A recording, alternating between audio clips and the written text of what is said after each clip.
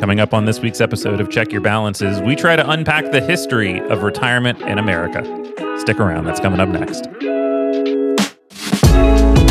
Check Your Balances is a show produced and owned by Craftwork Capital. The views expressed by the hosts and their guests are personal opinions and should not be considered personal financial advice or the opinion of Craftwork Capital. All investments have risk and may lose money. Consult with your financial advisor, tax preparer, or attorney prior to implementing anything discussed, and please do not use this show as the sole basis for financial decisions.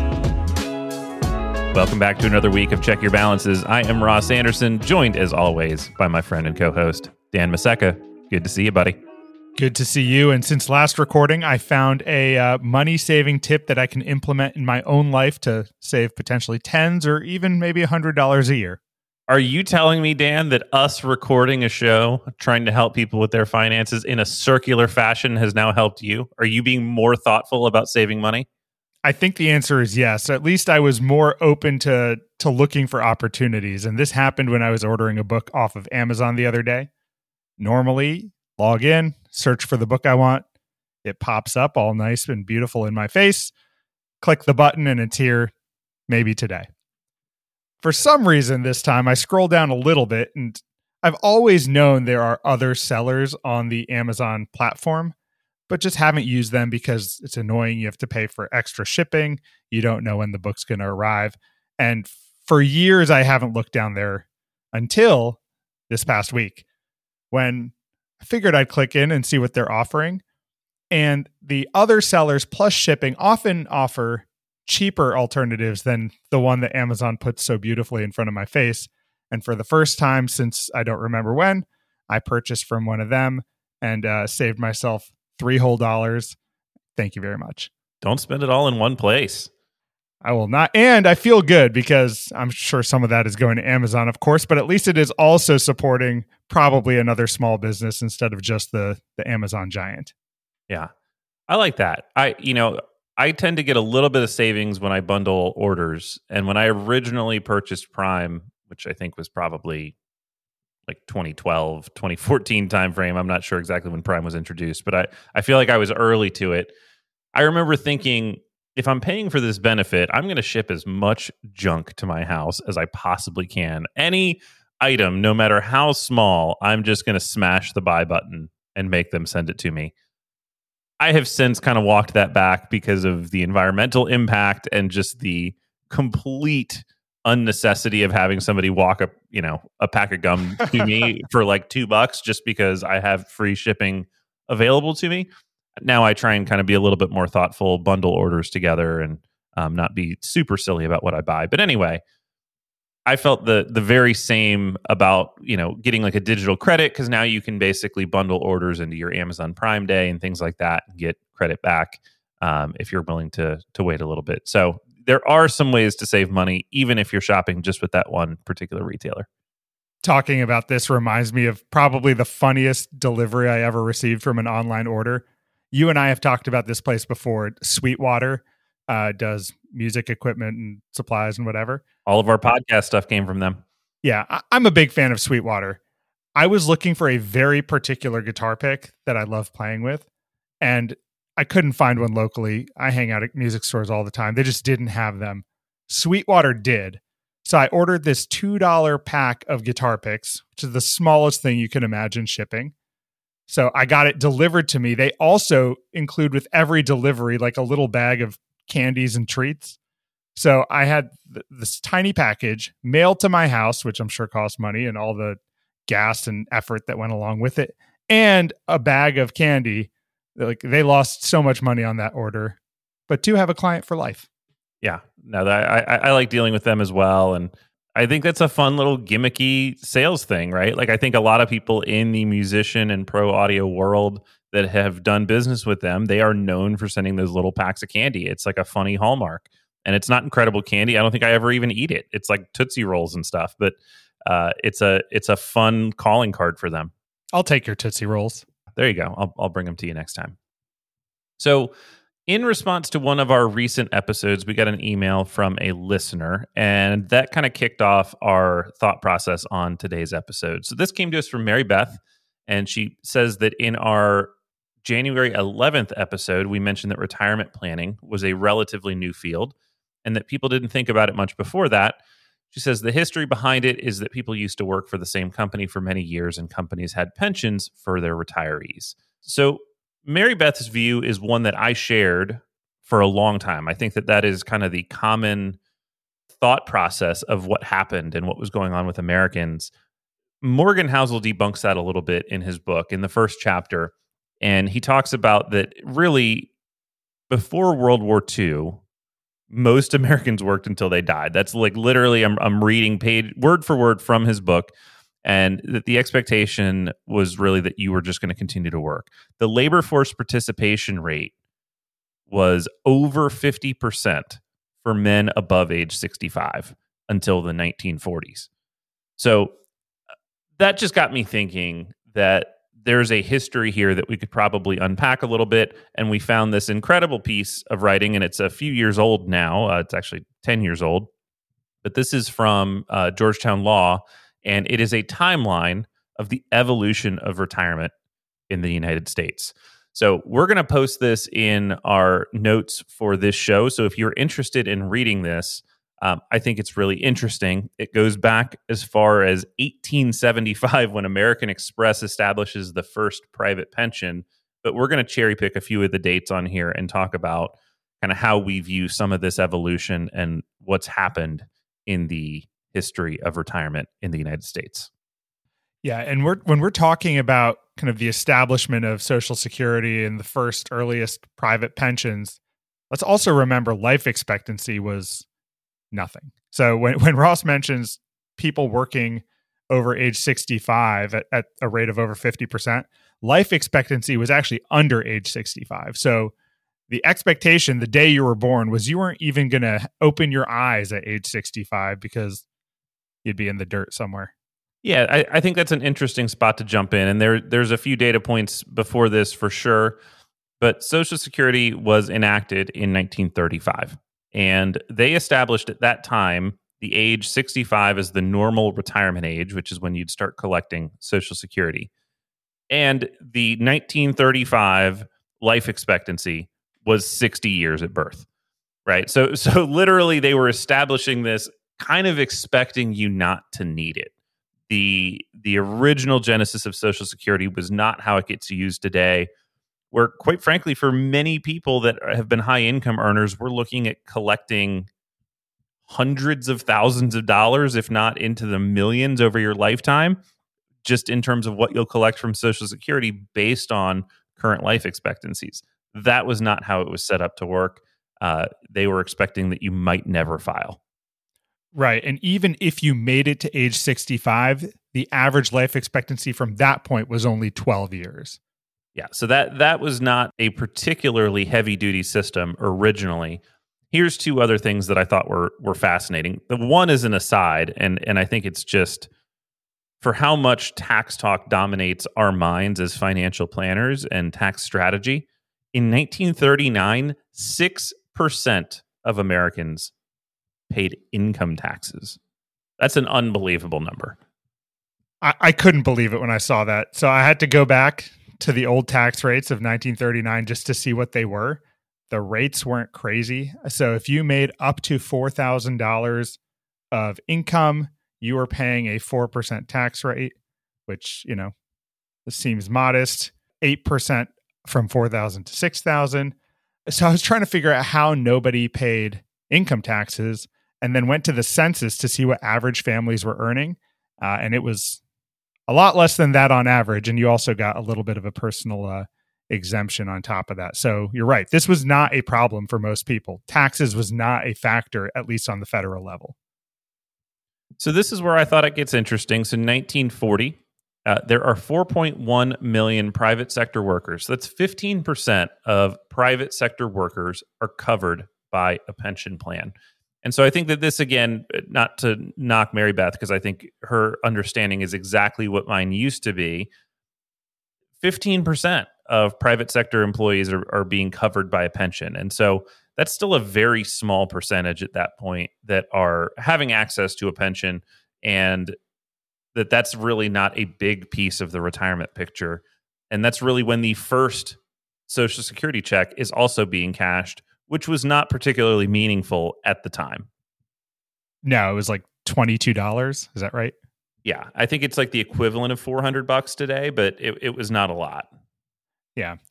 Also relevant to the history of pensions, in 1942, in the middle of World War II, there was a Wage and Salary Act that froze wages in the attempt to contain wartime inflation. So with wages freezing, employers were looking for other ways to attract workers, and one of those ways would have been to establish pensions and other fringe benefits that would keep people motivated and working for them. Moving right along, by 1945, 75% of the nation is now paying income taxes. So a big jump in the number of Americans that are being affected by taxes over that 5-year period, which, as we now know, I think Americans will do almost anything they can to avoid or reduce that tax burden. And so the incentive for a pension and kind of the, I think the public pressure for that is likely growing, because there's an element of, I don't necessarily want to make more than I need right now, because now that money's being taxed, right? And so I think that's how we think of a 401k today, which had not even been invented yet, by the way, right? But right now, the way we think about it is, if I can defer some income and defer the taxes on that income to a spot when I'm going to be in a lower tax bracket, or a time when I will need the money when now I maybe don't, that makes sense. And that same logic is being applied to pension income, and where the employees are going to want the employer to simply put that revenue, right? Or where they're going to want to put that income. If you can shift that into the pension, that's going to make more sense if you're now paying taxes on that income dollar. That's right. But as of 1945, still not a lot you can do as an individual worker to control your tax scenario. More people are paying income taxes, but there are not many vehicles that you control individually to defer additional tax. So you are relying on your company to offer you some platform to be able to do that, the most common of which would have been a pension plan. So there's 2 dates on here that I thought were really interesting. 1956, the Social Security Act is passed.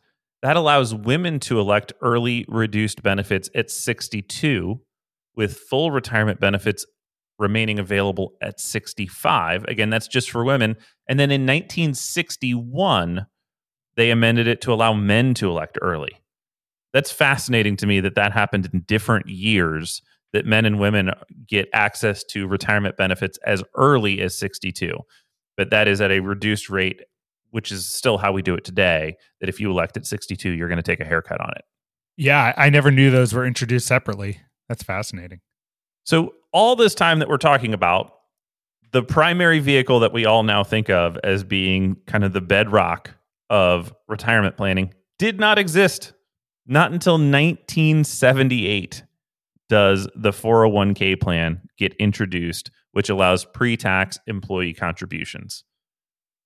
That's a really long period of time, honestly, and we can see the waves of this shifting. I think that's hopefully the message that you're getting of kind of why we wanted to go back and talk about some of this history here, is that I think that the 401k was really introduced, number one, because we're seeing that life expectancy change, right? There's more need for workers to put that money away, because through this time period we're talking about, we're going from when you were born in 1935, your life expectancy being 60. Now people are living longer, medicine is advancing, and really not that many folks really have access to the pension at this point. There are more private pensions out there at probably in the 1978 timeframe than there are today. I think it has shifted more and more towards defined contribution plans, which is what the 401k is. But I don't necessarily get the sense that it was everybody had pensions. I think it was still a pretty select few, and probably a lucky few. Seeing the timeline laid out like this is interesting, because in 1974, we skipped over the ERISA Act, which actually limits the amount you can discriminate in your pension participation and also increases disclosure requirements. I wonder if that directly influenced the creation of something like a 401k, because now that you have less ability to discriminate, people wanted to add another incentive outside of pensions that they can offer people for saving, because they maybe didn't want to provide pensions to certain classes of employees. Yeah, no, I think that's a decent take as well. Yeah, and then from that point forward, there's a lot more movement in the history of retirement. We get a lot of different additions here, changes to ERISA, things that are modifying discrimination testing, all sorts of things. By 1996, only 8% of Americans work in physically demanding jobs. I thought that was a fascinating stat that called out to me. That's still 2 years before we introduced the Roth IRA, which was in 1998. And then until 2000, this is fascinating, Dan. Until 2000, workers that earned an income were penalized by Social Security even after full retirement age. That's when we eliminated the penalty for earnings for individuals that worked until that normal retirement age, which at the time was 65. It's now moved up to 67. But continuing to work while collecting Social Security had a penalty associated with the income until that point. Wow.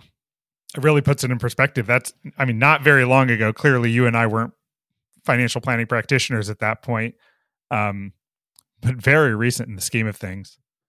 And I think that this history kind of dovetails with what I think of as the industry that we're in and how that has evolved, right? I mean, the early days of what we do really came out of just stockbrokers, right? You didn't have access to just log into your Schwab or Fidelity or TD Ameritrade account or whatever it is that you use to trade in today.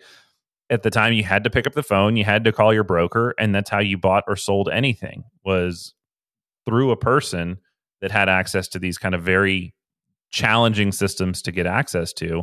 That has very much been democratized. And so I don't think that there's anybody today that I know of that is making a living simply as a facilitator of buying and selling stocks for a client. I don't know a single person that just exists as a stockbroker today, where for many, many years that was not only a profession that paid very well, but one that was really needed, has almost been eliminated. And the push has been towards people that can provide guidance and financial advice, which is how you and I view ourselves today. Yeah, and I really think that evolved when the 401k came about and people had more decisions to make as it relates to their retirement. So instead of just guiding people on the actual specifics of the investments they need to make, now you need to figure out, where am I going to make these investments and how is that going to play out for me in the future? Well, yeah, and to the extent that there has been a shift from pensions to defined contribution plans, whether that be 403bs, 457s, right? Any of these plans that we're talking about, I kind of lump into that category. That puts the responsibility on the individual. And, you know, in some ways that's a great thing, because it means that you can see and be responsible for your own outcomes. You're not reliant on, you know, maybe a pension plan that's making super conservative choices or doesn't give you the increases that are tied to inflation that you might want, right? There's a lot of reasons that having that level of control might be preferable to having a pension, but the risk is all in your corner, right? And that's the real rub, is that the cost of a mistake is expensive and the potential to make one is much higher when you've got folks that historically haven't been trained in this, right? I think we still think there's a lack of financial literacy, a lack of financial education in the school system. And I think you're watching this industry evolve along with that to continue to provide hopefully better and better guidance. You know, the CFP board wasn't even introduced until 1985, and the board exam wasn't introduced until 1991. So, I mean, this thing that, you know, we think of as the gold standard in our business for like, are you qualified to give good advice, didn't even exist until those time periods as well. So that to me really puts a nice point on how new this industry still really is. New and ever changing. So even if you are informed and do try to keep up on things, like, your information could very quickly be outdated. We passed a huge act at the end of last year that changed a lot of what we knew about retirement planning. So it's important that you have either a good source of information to keep up with or a financial planner who can help guide you through it. It certainly doesn't seem to me that it's getting more boring, Dan. I mean, the more and more we change laws towards this stuff, and I think most of them are intended to help Americans with their retirement, but they just never seem to simplify anything, right? It's always addition. It's never, we're going to like just simply clear the slate and make it, this is how it works. We just keep adding all of these little nuances, and it makes it harder for people to find any of that information, right? Because it just means what you have to know has gotten so broad. Yeah, I know it would put you and me out of a job, but I would be so happy if they just started from scratch and put down like a couple pages of tax information and said, this is how it's going to be. You know, you can read this in 3 minutes and understand how taxes are going to be for you. I mean, but there's two massive industries that basically exist on complexity. I think ours is one in terms of financial planning.